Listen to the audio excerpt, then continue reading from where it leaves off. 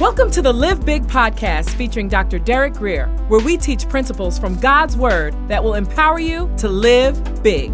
For more information, visit derekgrier.com. Here's Dr. Grier. And really, this joke does not fit with this message, so it's a little bit out of place, but I promise you I tell you the joke.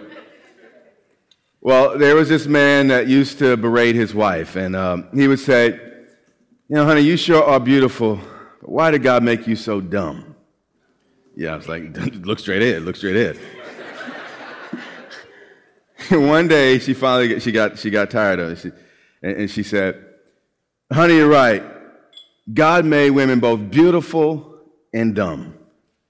He made us beautiful so that men would fall in love with us, but he made us dumb enough that we would fall in love with a man." That was what I was trying to say.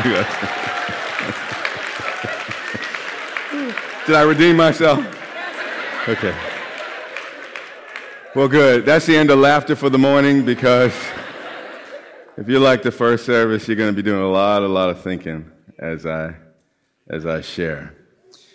Now, at the outset, what I'm going to do is, in the interest of time, I'm just going to give you some scripture references that you could research on your own at home, and I'm going to tell you what they are, and again, you can look them up. But when we get into the meat of today's message, that's when we'll begin to flesh out some of the scriptures we add. But this morning we're going to be in Matthew 17, beginning with the 24th verse.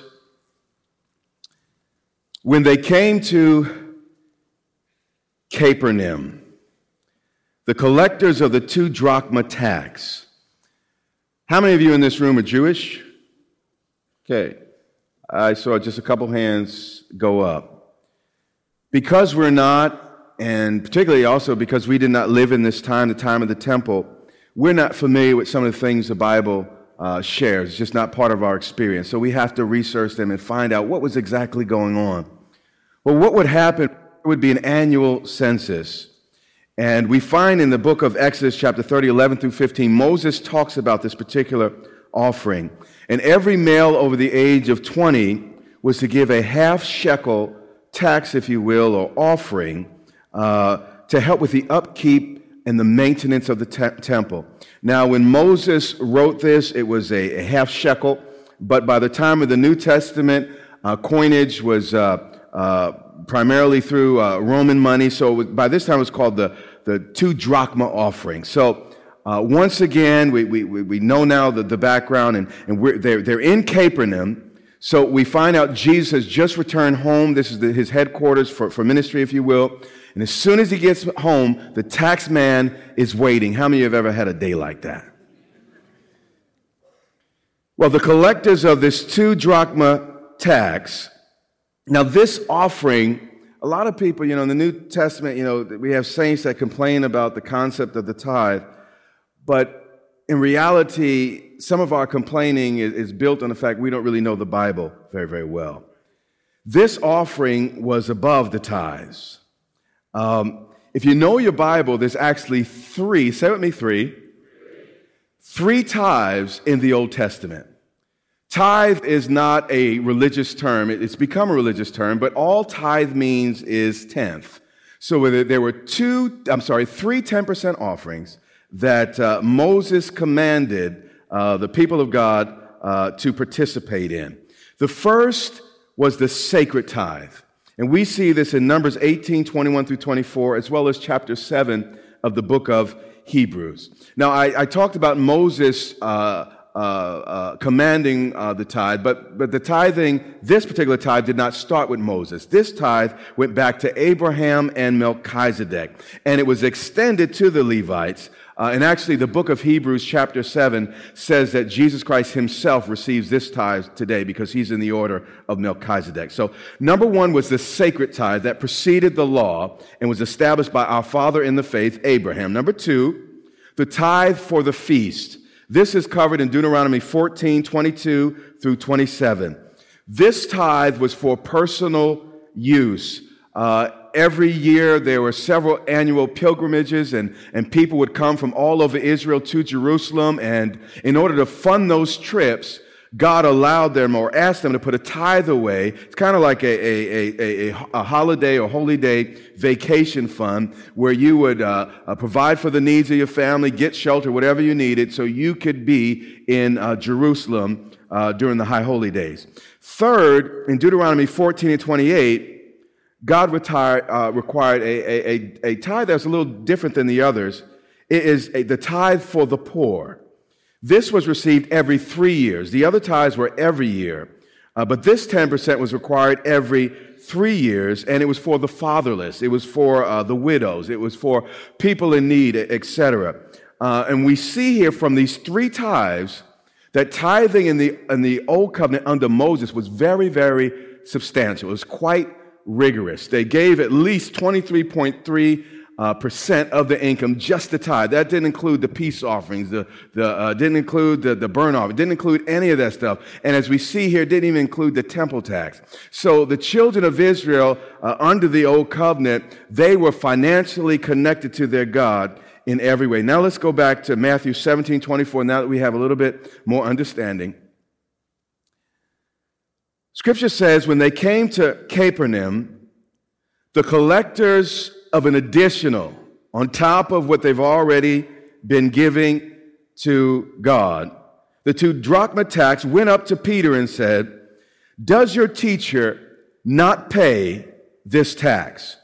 We could quickly deduce from the question that obviously some people were not paying the tax, and he wanted to know what Jesus, or they wanted to know what Jesus' position was on the tax.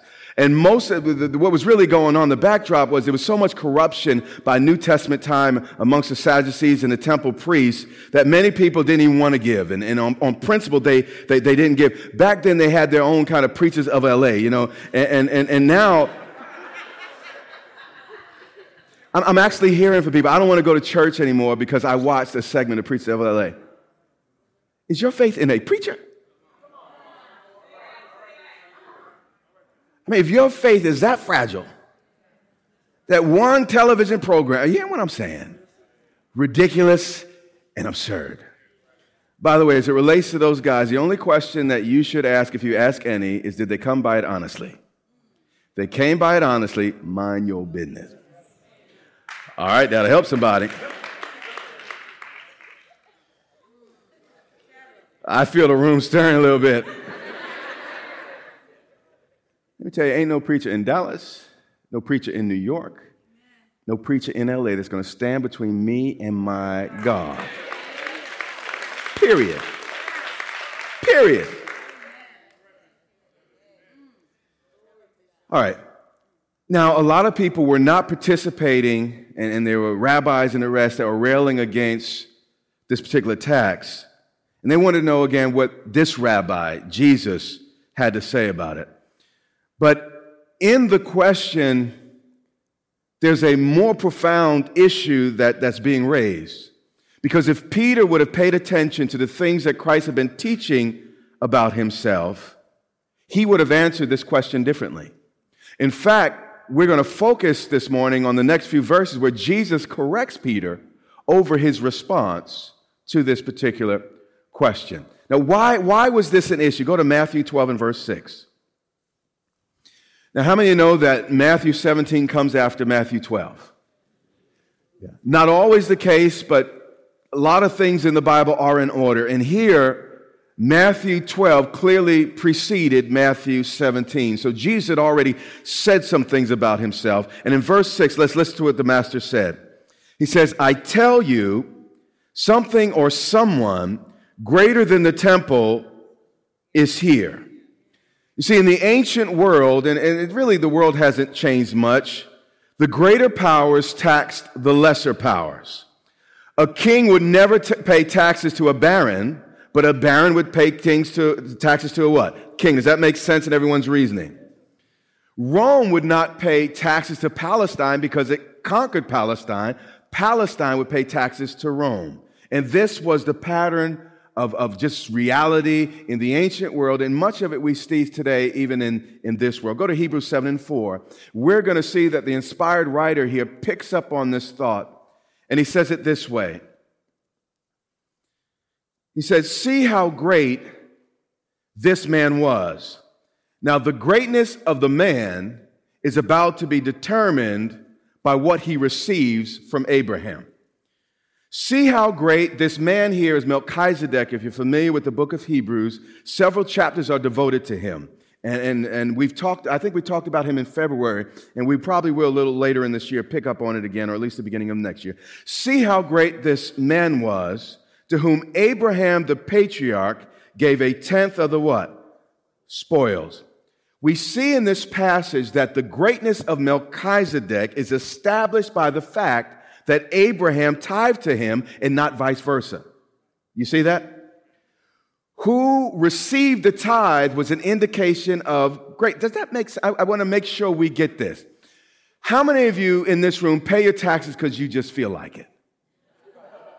2 of you. Most of us pay taxes because there's an IRS, there are IRS officers, there are police officers. Because the government's more powerful than us, we submit. And now listen, you should listen. We need roads, we need streets, we need armies, so we should give with right hearts. But the reality is, if it was left to us, none of our taxes would be as high as they are. And we only pay the level of taxes we pay because it's demanded by a stronger power. You see, tithing, particularly in the ancient world, they got it. Tithing is simply our way of saying to God, you know what? You're greater than me. That when we, okay, I knew it was going to be like this service. I knew it. Tithing is simply saying, God, you're a higher power.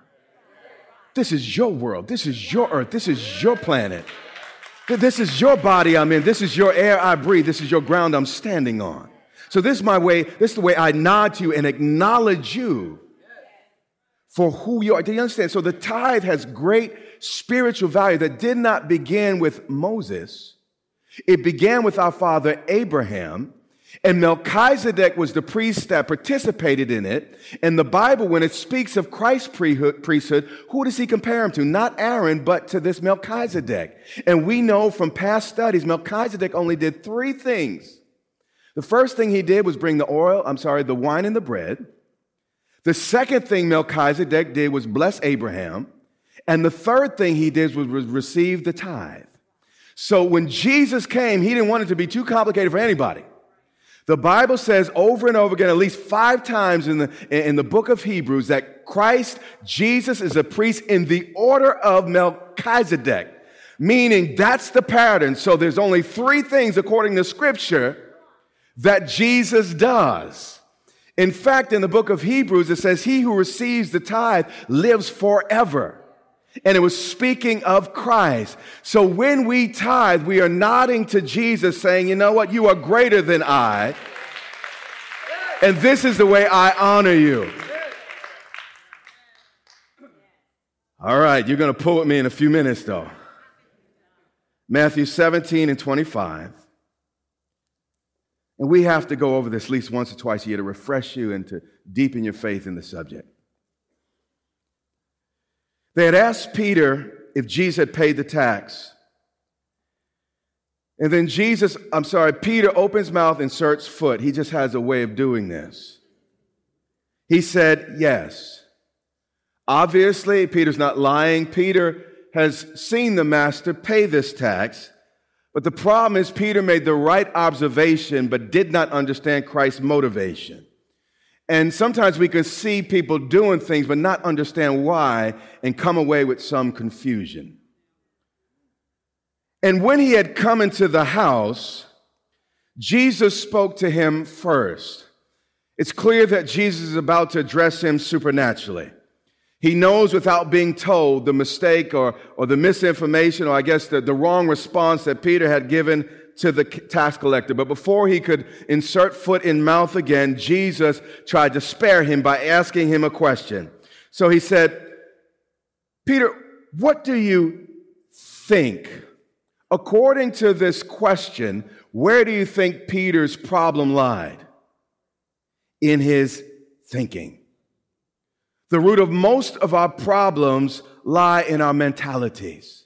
in our way of thinking. Change a person's mind, change a person's life. But you can't change a life without changing a mind. He said, what do you think? You're getting this wrong, man. Your thinking's not right. I know you studied the Bible as a kid. I know that you've been listening to my preach, but your thinking is still not right. Peter, from whom do the kings of the earth take toll or tax? From their sons or from others? Everybody knew that a king did not tax the royal family. A child of the king was exempt from taxation. So Jesus said, then the sons are what? Free. Who said that? Jesus. If you feel taxed by God, according to Jesus, you are not free. If every week you come to church and give God a weekly burden, y'all not hearing me. I mean, every week I got to do this church, I got to burden. If that is your mentality, according to the master, you are in bondage. I'm going to help you now. 2 Corinthians 9 and verse 7. Let's dig into this. Don't get too mad at me. I'm just being a good pastor.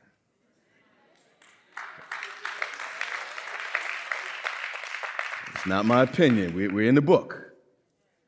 All right, Paul says by the Holy Spirit, he says, each one. He could have said every. That's DC. Every one. He didn't say everybody else. He said each one must is a mandate, give. But pay attention. He didn't say pay. He said give.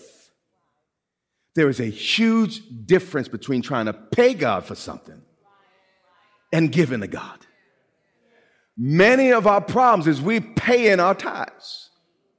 That's your problem. You cannot pay God anything. Everything you have, he already owns. Hey, what you going to give to God that he don't first have? How dare you talk about paying God for something he gave you? No. He said, each one must give as he has decided. Not because the pastor shook out his leg and preached good. Not because you were manipulated into some emotional state. I'm preaching the word here. But on the fact that you have made a principled decision to please God in this way. He said, each one must give as he has made a decision or decided in his heart. When God shows up in your heart, he'll show up in your decisions. When God changes your heart, it'll inform your decisions. Then Paul goes on and says something. He says, not reluctantly. I kind of see him stamping his foot a little bit. See, a lot of us came from other religious leaders. You had a different type of pastor before, and that pastor beats you into submission, and you think that's the way it's supposed to be. Paul corrects this. Before they could give right, they had to learn how not to give. So let's look at how not to give. Not reluctantly. We never give under or with grief. Feeling sorry and regretful of what we're letting. And it takes them on around here. We do not give reluctantly. Then he goes on, I'm going to put an N on the or, nor under compulsion. That means out of obligation, the twisting of the arm. You know, the pastor's going to keep saying it. Okay, I'm finally give in. There's no reward when you give under pressure. If your pastor has to beat you up for it, he might as well just rip you off. Because God will not honor that. And people sometimes, I've even had other pastors criticize me for my approach. I refuse to harp on people, beat on people about money. I won't do it. My job is simply to proclaim the word, and then you make a decision about what you're going to do. And let me tell you something. If you look around, that's going pretty well. Because that's the way God designed it. Now watch what else he says. He says, for God loves. Who wants to be what God loves? Mm-hmm. God loves a cheerful. The word there in the Greek there literally means those whose faces laugh and shine. Offering is happy time. It's because we know it pleases the Father. And we're excited about it when you do it with the right spirit. There's no begrudging, no reluctance, no one's twisting your arm, no manipulation. The pastor's not showing you the holes in the food, the shoes, and pointing to the holes in the bill and saying you need to feel guilty, need to feel guilty, need to feel guilty. That is wrong. You hear me? For God loves a cheerful, happy, hilarious giver. You see, a cheerful giver does not give out of obligation, but out of gratitude. Lord, because you've been so good to me. Lord, because you love me, Father, because you gave me the ability to go to work, because you gave me strength in my arms, strength in my mind, strength in my hand. God, it's a privilege to worship you in this way. God, all you're asking me for is a dime out of my dollar. You know what? If I was a God and I was going to be a partner, I'd ask for far more. But that's all you're asking for. But you gave me the strength to do what I needed. God, I am so grateful. That's all you want, Lord. If that's you sure that you want? When your attitude becomes like that, that's when you step into blessing. You have been listening to the Live Big podcast with Dr. Derek Grier. For more information, visit DerekGrier.com or follow Dr. Grier on social media.